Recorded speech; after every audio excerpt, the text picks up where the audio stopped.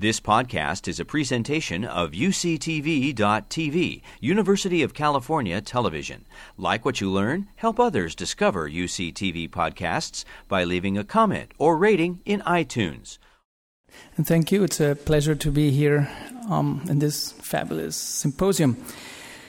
I will be talking about mathematics, and mathematics is perhaps one of the most abstract, complex, and precise human conceptual systems ever invented.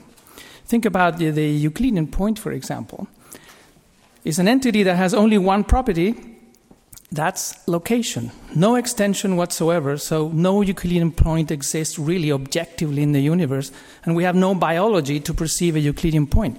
Yet, the Euclidean point, the humble little guy, is the cornerstone of the edifice of Euclidean geometry that led to analytic geometry, non-Euclidean geometries, differential geometries, many other fields in mathematics.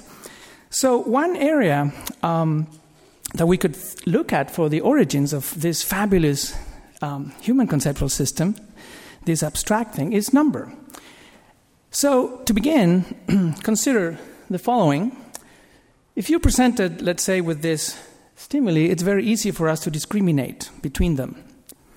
But when the amount of dots increases, it's not as easy, and we make a few more mistakes and we make confusions. Now, the capacity to discriminate when there's only few of them is called subitizing, and it's been studied by experimental psychologists since the 1940s. So this is an ability we don't need to go to school to, and we share with many other species. Another ability is the following. If we're presented, let's say, with these groups of dots, black and white, when their proportions differ considerably, it's very easy for us to say which one has more, even though we may not know exactly how many, but we can tell. When the proportions are closer to each other, it's a little harder and sometimes very, very difficult. So this capacity is referred to as large quantity discrimination. Now, these two capacities we share with many other species, as I was saying. So this has led to many really to believe that this is about now mathematics. So you would tend to see many papers and chapters and academic material talking about monkey mathematical abilities and kids in infancy without schooling and arithmetic occurring at a single neuron level and so on and so forth, all the way to more recently numerical cognition in bees and other insects. Now, of course, this is academia, and then the media takes over and says, well, like the New York Times here, science section early this year, many animals can count, some better than you. And I know there's some individuals in power now who also say the New York Times report on fake news these days. But that's not the only one. Sometimes we see, animals with tools, and we kind of lead us to think that there's some mathematical content involved. Or, let's say this one, fish as good as college students in number test, and mosquito fish can count up to 100 and count in quotes.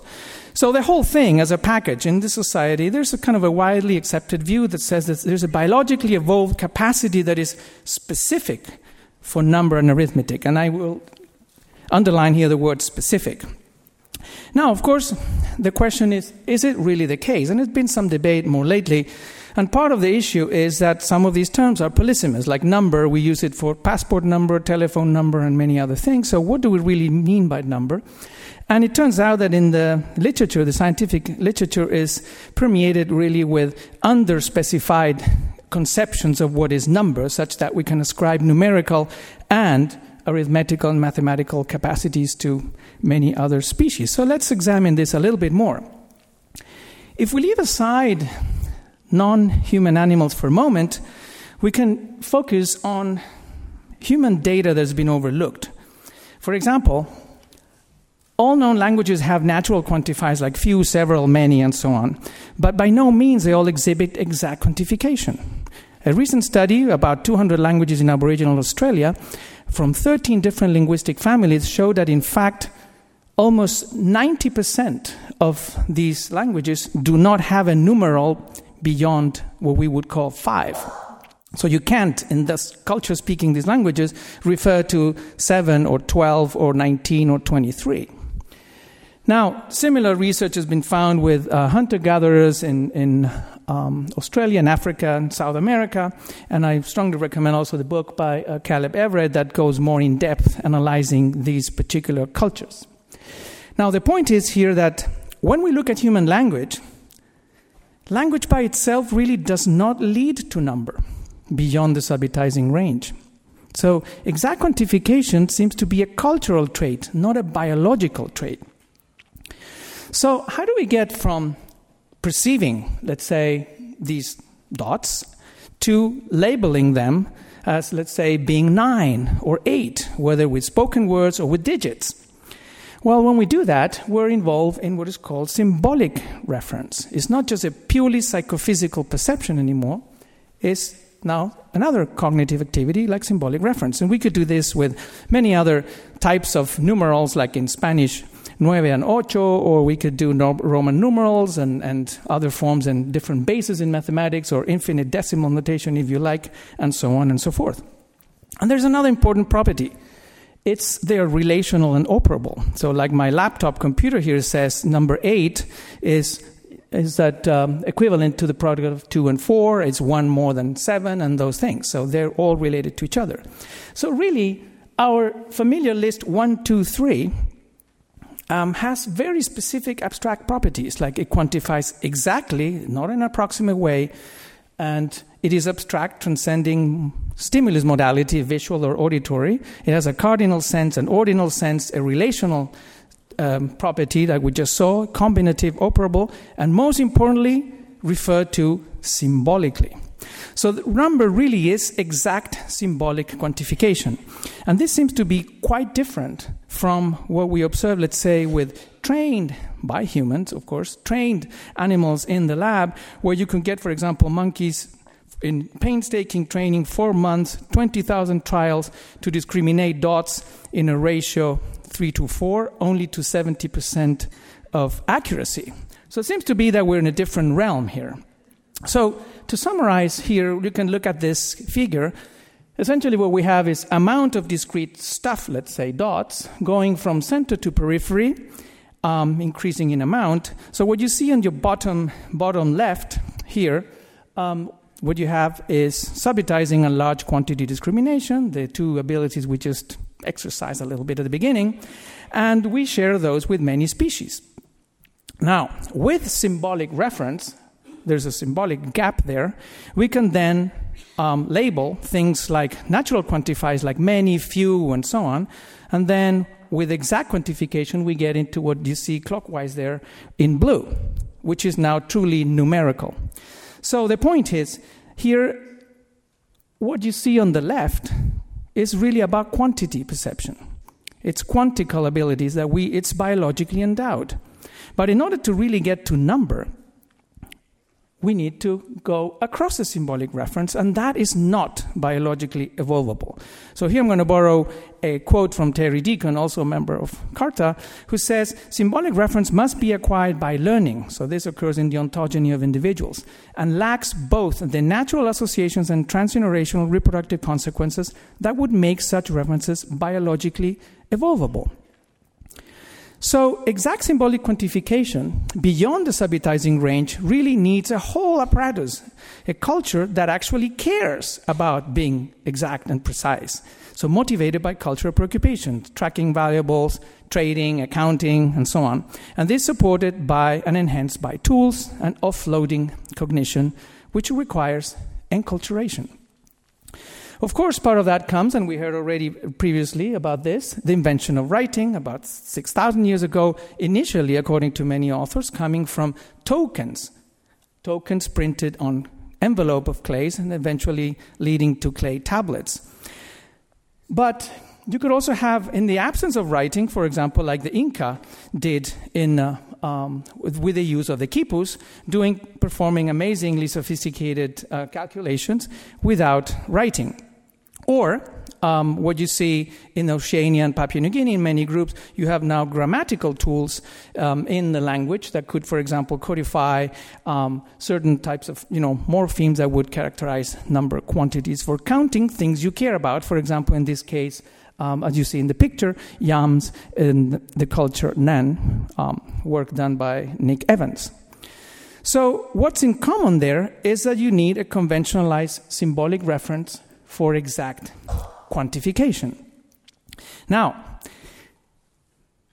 when there is number, most number systems are in base 5 or 10, and you would say, why is that?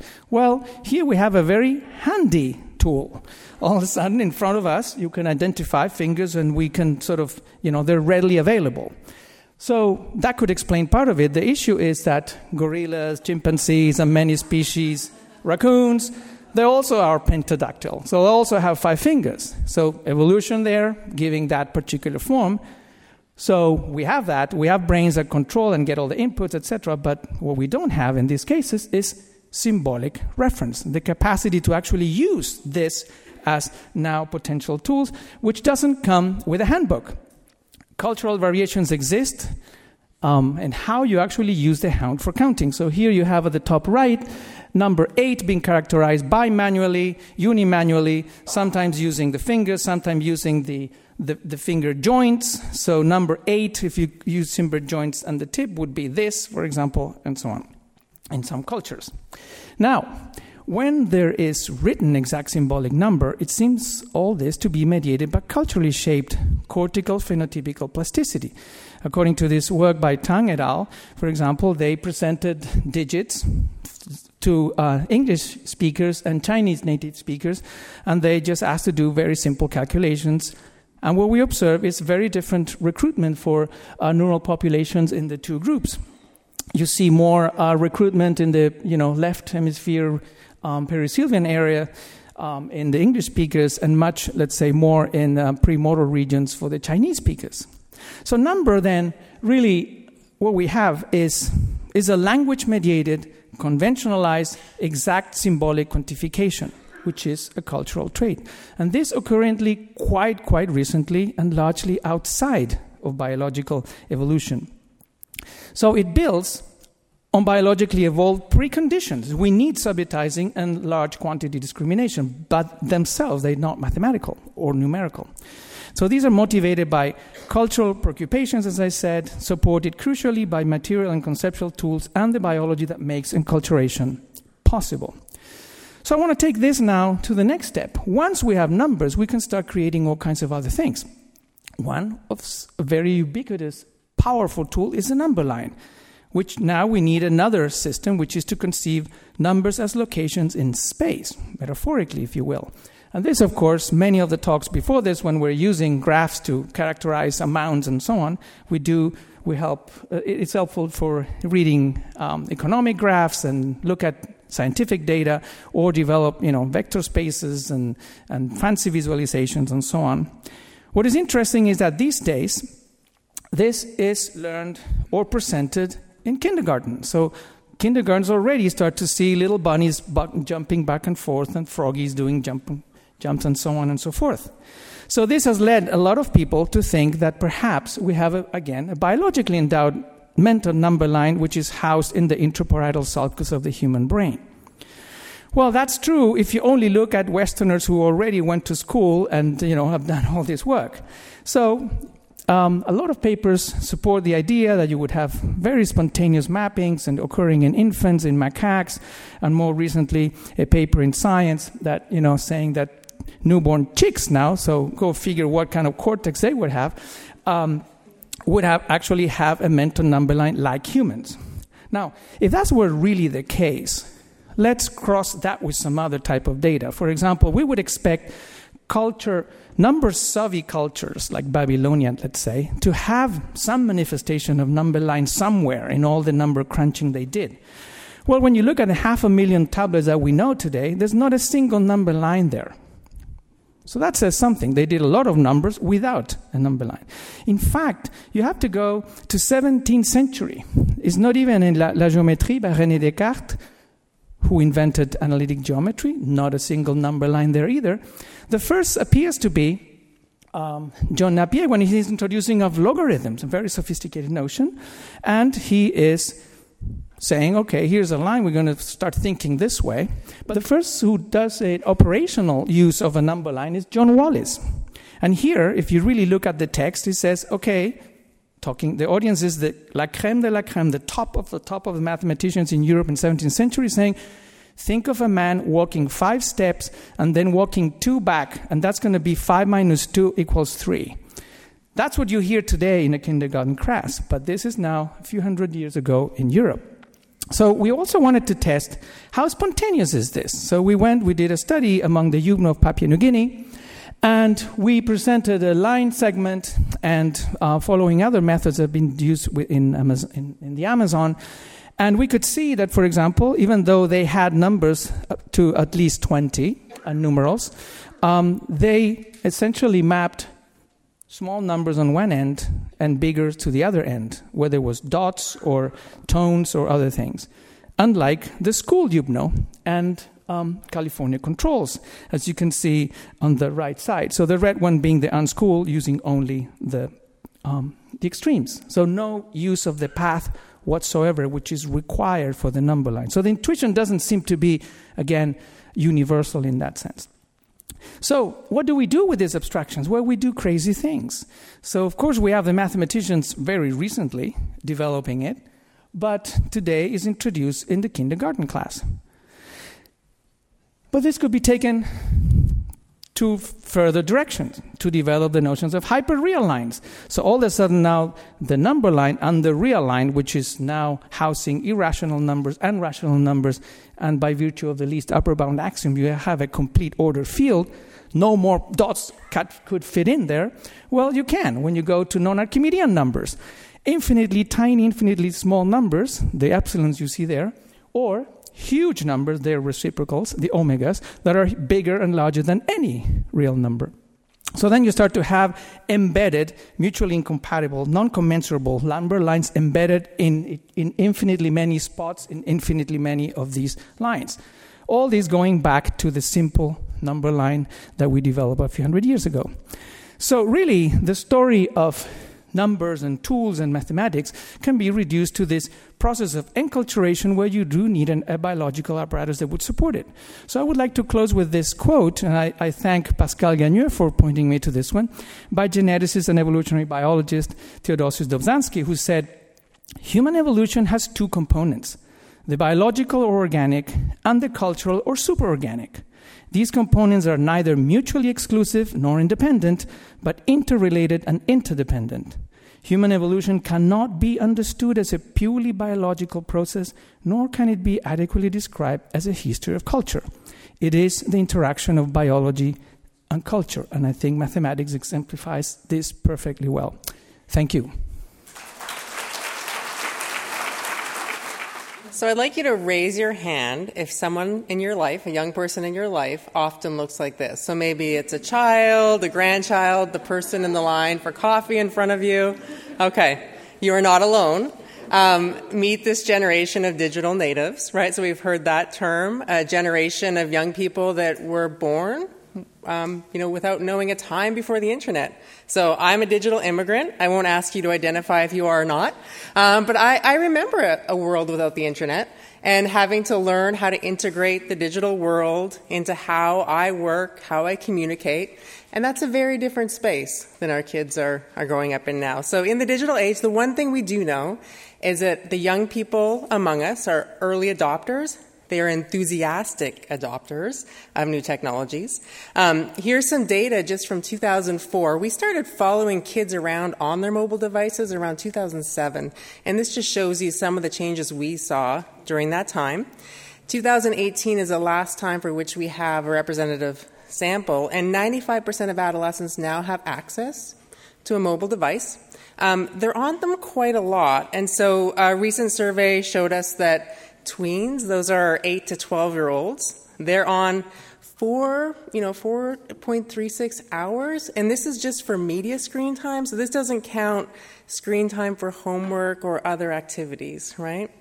Teens, it's 6.4 hours a day, so almost 6.5 hours a day. And I want you to hold the number in your mind. That's the 3 hours more per day that children from low-income households are on a screen. So there's a huge difference in screen time based on the income level of your family. So we have a sample of about 2,000 young adolescents we've been following, and these are some data on them. This is just them across age. So on the bottom of the screen, you'll see age here from 11 to 15, and you'll see if the young people in your life are around 11 years old, about 48% of their peers own a mobile device, right? As we get older in our sample, we get up here to almost full saturation. This line up here is access to the internet at home. So something we used to worry a lot about in education was the digital divide. So some kids not having access to the internet, that's no longer true. And smartphone use is actually higher among children from lower income families. So we don't see that traditional digital divide. We see few differences in mobile device ownership by socioeconomic status, but as I'm going to show you, we see differences in experiences and maybe effects. Right? So what does this all mean? You probably, if you pick up a paper, probably today or tomorrow, you'll read some story about how digital devices are ruining our children, right? Smartphones are destroying a generation. Recently, we had a number of psychologists sign an open letter to Apple, demanding that tech companies end their addictive practices toward our children. Based on evidence, they said that smartphones were making our children lonely, depressed, suicidal, right? Stealing things from them. These are big claims, right? These are big claims. So is this constant connection, is it harmful to our kids? And I'm going to show you two pieces of evidence. The first one is from a team in Britain, and they've assembled large masses of data on hundreds of thousands of adolescents. Now, these are surveys, so just correlational research, asking kids to report on the amount of time they're on their devices and their mental health problems, right? I'm going to show you a graph here, but the thing to focus on is just this pattern. It's a Goldilocks effect, right? So here are the kids that are not on screen time at all in a day. Here are the kids in those 1 or 2 hours, and then here's kind of a deterioration of well-being across time, right? So described as a Goldilocks effect, the kids that are on not at all don't look so great on mental health. The kids in the 1 to 2 hour range, look good. And then out at the lower ends of the tail, or the higher ends of the tail, those kids are experiencing some problems. Now remember, this is correlational. The other thing to remember is that these data and all the data that are presented, including the data where people argue that smartphones are causing mental health problems, these actually explain less than 1% of the differences between kids and their mental health. So said another way, 99.5% of the reasons that kids are different than each other on their mental health problems is due to something other than screen time, right? These same authors took other variables they measured in the chips in the data, including eating potato chips, higher correlation than screen time, right? Eating breakfast, 14 times higher than screen time, right? So just a word of caution. Now, we took a different approach. We've been following kids on their phone, so we had the advantage of not necessarily comparing kids to each other. So a kid who's on 0 hours a day and a kid who's on 5 hours a day, they look very different on things other than screen time, right? Their parents probably have them in a very different structured environment. Lots of things are different. So we looked and followed the same kids over time and asked the question, on days when Sally is using the screens a lot, what does her cognition look like? What does her mental health look like? What does her sleep look like in days when she's using less? So we use her as her own control. This is a study done by Mikey Jensen, one of my postdocs, and this is in North Carolina. This is the state of North Carolina. Each one of those red dots is where a family in our study lives, of the 2,000 kids, and 400 of those kids we followed intensively on their phones. So every day they're reporting to us on how much they're using their devices, their mental health, etc. And we find very few associations between how much they're using their mental health, right? And where we do find signal is actually in the opposite direction. So days that they're more closely connected to their friends and family online are days that they're less lonely and depressed. But again, really small effects. Right? We've been interested in this. We've been using digital technology and mobile phones as a tool to study adolescents' mental health. And when we first started in this area, parents were asking for us advice, right? It's scary, right? It's scary to have an adolescent, period, right? It's scary to have them glued to their phone all the time. And so what we wanted to dig a little deeper in was, what are the fears, right, that parents have, and what's the science? What do we really know, right? And then what's the narrative?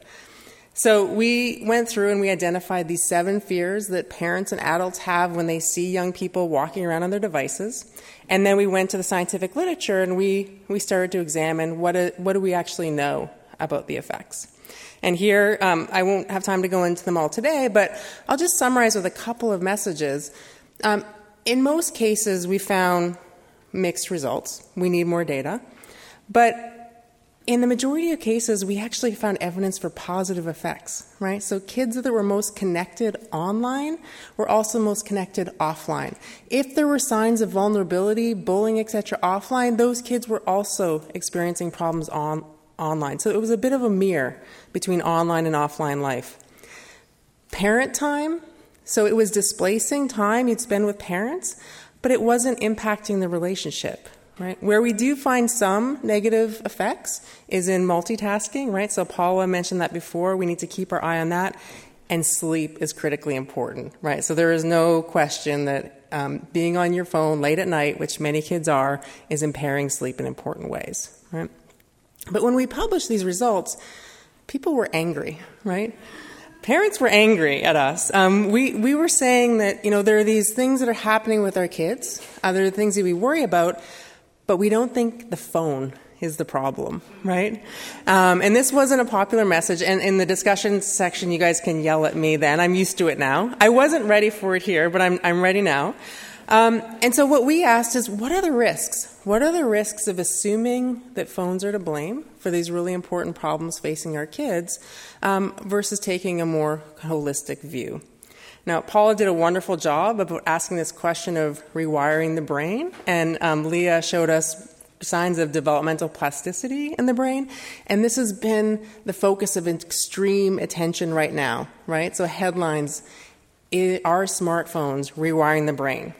And again, this isn't a new concern, right? Whether tools are impacting the brain in some way. This is from the New York Times in the 1904, right? Concern that these race car drivers might have a different brain, right? We've seen concern. We see fears about new technologies. We saw this with, right, writing, as people starting to write. This is going to impair our ability to remember things. With kids, we've seen this with numerous things. We've seen it with the introduction of romance novels, the introduction of public libraries, rock and roll, things that kids are doing we don't like. My husband started to complain about this, and I said, stop complaining, because I think this means that we're not kids anymore. Kids these days. So this is Scientific America. Are smartphones really destroying the adolescent brain? And I think that, this is an important question of how the brain is becoming rewired, how we're learning language differently, etc. There's a recent article that showed, in fact, digital technology use and thumb movement can be traced differences in this on a day-to-day level to cortical activity based on an EEG. And those are important questions.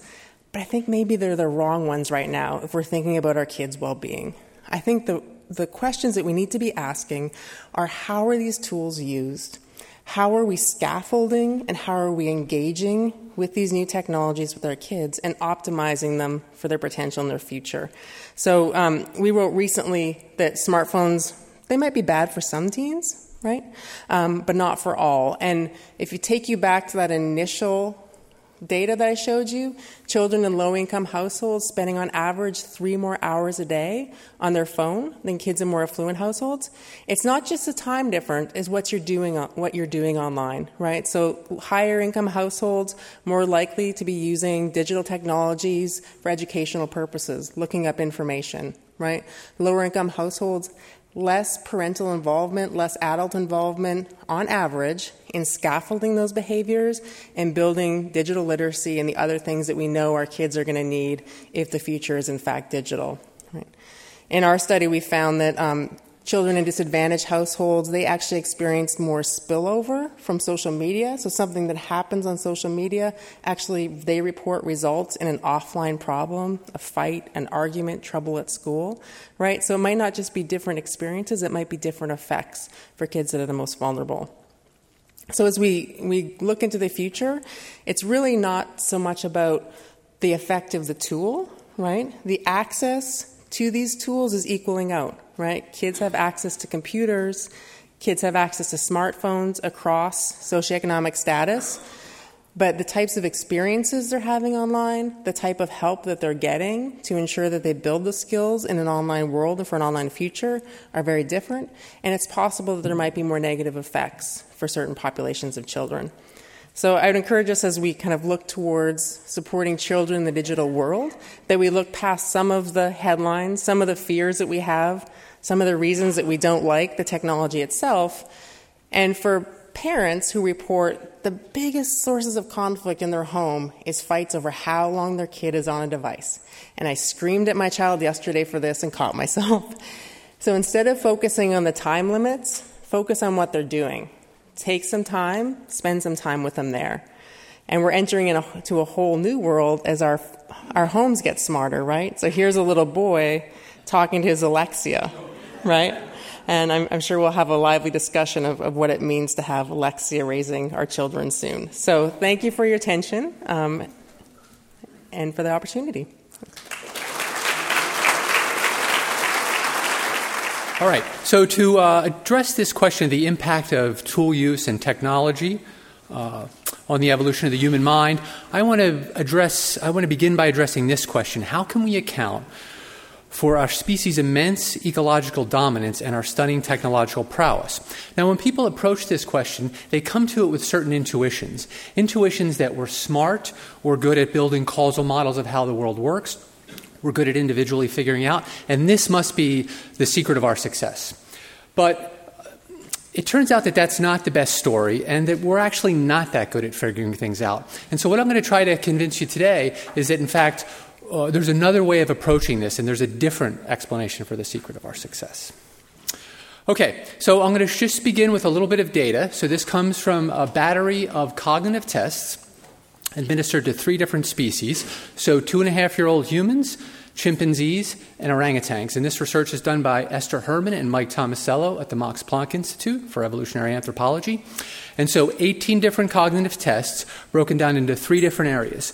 So space, a subset of tests on space, quantities, causality, and social learning. And what you can see from this figure here is that the humans do about as well as the chimps. They get about 70% right on the space. The chimps actually do slightly better than the humans on quantity. So it's within the margin of error, but the chimps do a little bit better. And same thing on causality. The chimps do marginally better. Now, if you dig into the causality test and look specifically at the tests that try to measure differences in tool using, the chimps actually do much better on tool using than the 2.5-year-old children. Now, I think the real telling point here is that if I were to give this battery of cognitive tests to you guys, you would blow the roof off the test and you'd do much better than the apes. So between 2 and going up well into the 20s, humans we get better and better at these kind of solving these cognitive problems. So something is happening during that time. Meanwhile, if we look at the chimpanzees, there's no change over the course of their lives. In fact, sometimes the young chimpanzees, the 5-year-old chimpanzees, are better at the tasks than the older chimpanzees. So that's a hint to what must be going on there. There's nothing special about these particular measures. I could show you data on working memory or chimps and humans engaging in strategic thinking, and you would see that there's no particular human advantage in this. Another way of getting at this would be to think about taking this room of very smart people and parachuting you into the Ituri forest or into the Amazon basin and having you try to survive. And you would no doubt struggle. You couldn't start fire. You couldn't make tools. If it was a game of Survivor, you would probably lose to Dorothy's capuchins. So we're clearly missing something. Humans rely on this large body of cultural inheritance. So it's not our innate intelligence or our problem-solving abilities or our ability to build causal models on the fly, but something else. So where do our fancy tools and technologies come from? So I'm going to make the case that it comes from our collective brain. And particularly our collective brain is anchored in our cultural natures and social natures. So these are 2 separate things.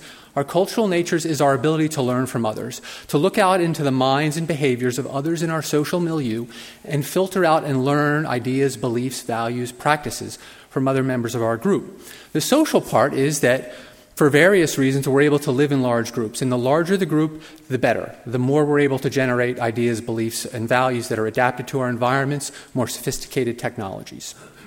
All right, now to get at this question from an evolutionary perspective, then this approach was actually, Marcus Feldman led us off today, and in 1976 he wrote a paper with Luca Luigi Cavalli Sforza in which they made the first effort to take the logic of natural selection of genetic evolution and to think about how it might have shaped our psychology for cultural learning, our abilities to adaptively extract ideas, beliefs, and values from other members of our social group. Others, like Boyd and Richardson, went to build a large research program on that process. And since then, there's been a great deal of research, much of it with young children, showing that from even before age 1, we keenly attend to who we learn from. So we learn from certain individuals. We're particular about what we learn from, how we integrate information across individuals, and when we choose to use social learning over our own intuitions or our own experience. And together, when you put all this together in large groups over many generations, it produces what I call cultural adaptations. And this includes the fancy tools and technologies that we're so impressive for in the natural world. Now, this process can and often does operate outside of conscious awareness. Now, one of my favorite things to do is to regale people with many, many examples of all the ways in which cultural evolution builds adaptive behavior in ways that are unconscious and unseen behind the scenes. I'll just give you one example today. It's something you're already familiar with, spices. So people use spices in different ways. Different cultures have different spicing traditions. Some places use many more spices in their recipes than other places. But once you realize that spices are an adaptation to the problem of foodborne pathogens, you can predict a whole bunch of things about the kinds of plants for which we'll harvest their chemical properties and put them in our foods, which societies will tend to use a lot of spices, which spices they'll use, and how they'll recombine spices in synergetic ways that make it more powerful and more antimicrobial. And you can predict which kinds of foods. And this can all happen outside of conscious awareness. Many of you probably didn't know that spicing was protection against foodborne pathogens. And in some cases, it's even possible to show that if people understood, they might be less likely to do the behavior and it would be maladaptive. So understanding is a bad thing. In some cases. Now, when you begin to build models and think about how humans learn, so we take what we know about human learning and we allow humans to learn in groups, interconnected in different ways, one of the robust findings from what is now a decent body of literature is that larger and more interconnected populations evolve technologies and tools and other aspects of culture more quickly in adapting to their environment, and their ability to hold and preserve large bodies of different tools and technologies is bigger, is more. They can hold more of them in larger populations. Even more interesting, and something that you can use to solve various puzzles throughout human history and around the world, is that a sudden reduction in the size of a population will cause populations to ebb away technology, to lose things over time. Now, one piece of evidence that I like for this is research done by Michelle Klein and Robert Boyd. And what these anthropologists did is they went back to the ethnography from societies all over Polynesia, and they coded marine foraging technology. And they counted the number of tools these different islands around the Pacific had, and they also assessed the complexity. And you can see here, this is an example of how very simple method developed by Wendell Oswald in which you just count the parts in the tool, and you can get a number of techno units for that tool. Show you the results here quickly. So in this plot here on this side, you can see this is the population size. It's a log scale. These dots are the different islands, and this is the number of tools. So larger islands had more different kinds of tools for marine foraging. And this is the mean number of techno units. So not only did larger islands have more total tools, those tools were on average more complex. They had more parts. You can see that they also differentiated by contact. So in addition to the population size, they got a measure of how connected the islands were. And islands that had more contact with other islands in the Pacific, they're above the line, which means that they have an extra boost over and above their population size from the interconnectedness, from being a little bit more interconnected with other populations. And one thing that's interesting from the point of view of looking back at the paleoanthropological record is it's not an uncommon practice to try to infer things about the cognition of ancient creatures based on the kind of tools they make. But if you were to use that same approach here, you would deduce that the folks who lived in Hawaii traditionally were much smarter and more mentally sophisticated than the folks who lived in this small island off the coast of New Guinea. The lesson here is that it's really the collective brain that's doing work, not the individual smarts of the people in the brain. Incidentally, this is part of the Austronesian expansion, so it's relatively recent. We can be confident there aren't genetic differences there. Okay. All right, now I don't want you to think that this is just interesting for thinking about ancient Polynesian societies. So I put in this plot, which is U.S. cities, and the number of innovations they produce based on patent data. So the larger the U.S. city, over 10,000, the more patents they produce. That's not too interesting in that we would expect larger cities to have more people to produce more patents. But this is a superlinear relationship, which means controlling for things like education and occupation, the same person put into a larger city is more likely to produce patents and innovations. So it's the people get more innovative in larger cities. There's a number of data sets showing the same relationship. Okay, now those are all interesting correlations, but we can't be too confident there's actually a causal relationship. So what researchers have done is to go to the laboratory and try to create micro-societies which allow us to get some insights. So the typical micro-society that's been used by a number of different researchers is to take a bunch of, say, 100 undergraduates and create generations. So each individual gets a task that they have to solve. They do their best on the task. My tradition likes to pay people for right answers. And then they transmit the information in some way down to another generation of undergraduates, laboratory generations, who then takes that information, does their best, and passes it down. So we're going to run this for 10 generations. Now, the key thing in this setup is that in the individual condition, you can only learn from one teacher, so not much interconnectedness. In this condition, you could learn from any one of the 5 in the prior generation, so you could potentially recombine ideas from different individuals. They had to replicate this image with a notoriously user-unfriendly image editing program, and they had a time limit. As I mentioned, they're paid for their performance, but they're also incentivized for their students' performance. So they get more money if they send good instructions, which then after the task they can write up to 2 pages, which goes down to the next generation.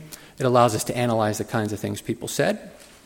And then so the next generation, everybody after generation 1, they get the model's product, which they can compare to the target image, this image, and they get the write-up.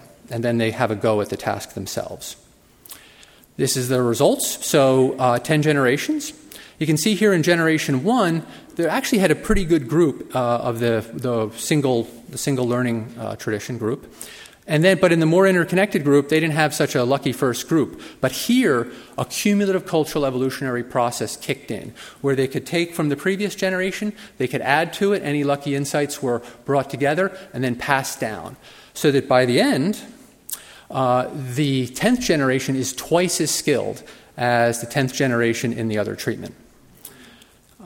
Not only that, if you break down and look at the data individually, the worst person in the interconnected population, so the population that could learn from others, is better than the best person in the single population where you just have one-to-one learning. So it makes a big difference in how apparently smart people look. It looks like they can just do things better.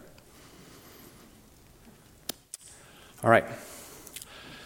So I want to get back to the question that I began at the beginning when I introduced the apes and the humans. And this was the idea that something from going from a 2.5-year-old when your cognition is not that much better than a chimpanzee till you're 20-something when you can blow the roof off the test, what happens there? And part of what's going on here is a download of pre-built solutions that have accumulated in our inherited body of know-how over many generations. So simple things like springs and screws and levers and pulleys are hard to invent for the first time, but once you grow up in an environment that has springs and screws and levers and pulleys, they're easy to figure out and then reapply to new contexts. One example that I like is the wheel. It seems relatively simple. You see Gary Larson cartoons with ancient human ancestors experimenting with wheels. But actually, the wheel arrives relatively late in human history, about 6,000 years ago. It appears on carts and then pottery. Eventually, it's used to transfer power, but only in Eurasia. It doesn't appear in the North America, South America, Oceania, Australia. So they don't invent wheels. Sometimes people have pointed to certain kinds of animals being present, but the dog's everywhere. And you can see the Belgians here are using this dog to pull their cart. So there's at least some kind of animals that can pull. And then once you have wheels, you can do all kinds of things with them. Elastically stored energy, used to make a bow and arrow, never invented in Australia. You don't see anything with elastically stored energy. Fletching is not invented in New Guinea, although New Guinea folks do have bows and arrows. We heard from Rafael about counting systems. So lots of societies like the Machaganga who I worked with count 1, 2, 3, many. But this group counts to 27. You can see Rafael and I read the same literature. And you can find everything in between. So you can find groups that can count to 11, 13, 36. Some groups figure out how to cycle. But you guys have all been bequeathed a counting system that allows you to count without bound. Another example is the number 0. So the number 0, as a placeholder, has only been invented twice in human history.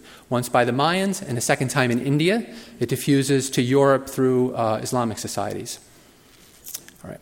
My favorite example is the abacus. So you can track the evolution of the abacus from Babylonian counting boards, and you can see how the abacus is evolving culturally to take use of how we use space and how we clump things in order to exploit aspects of our evolved cognition. But then, what's amazing to me is that children can train on the abacus, the physical device, and then with sufficient training they can put the abacus aside. And then you can give them incredibly complex calculation problems where they're adding up large numbers, 10 or 15 of them, and they do it, you can see their fingers moving, and they're not touching anything physical, and they seem to be looking up in the air, and then suddenly they come out with the answer. And they have races between the mental abacus and the calculator. So this is a whole new cognitive ability that's kind of bootstrapped up from this physical apparatus, which evolved culturally to fit aspects of our minds. All right, and so this gives us a different picture of how humans have evolved. So culture-driven genetic evolution. Sometime in our species' evolutionary history, I think it happened actually before about 2 million years ago, we became a species with cumulative cultural evolution. What we passed down from one generation was built upon by the next generation. How this happened, if you want to know that, you'll have to read my book, The Secret of Our Success.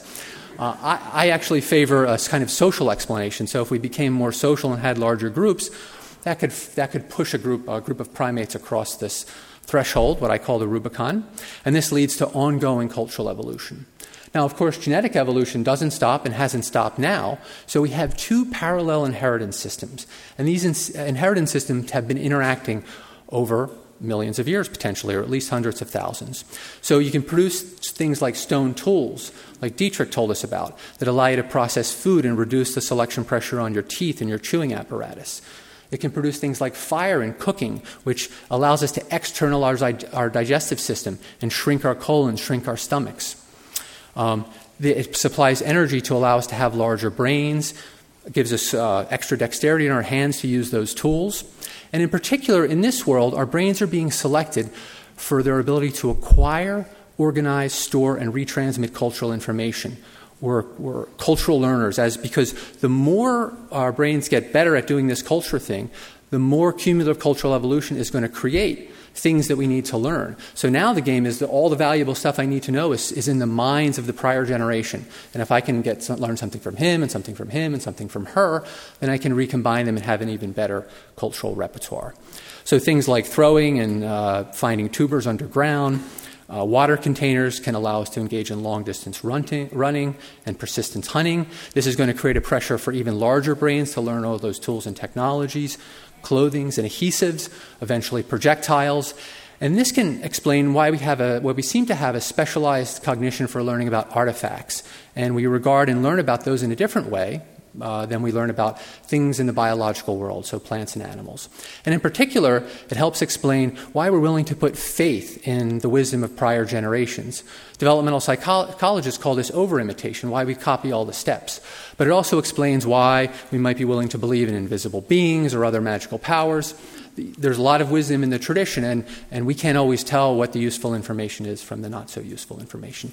So the key to understanding humans is to recognize this long-term period of dual inheritance. And that's it. You've been listening to a podcast by University of California Television. For more information about this program or UCTV, visit us online at uctv.tv.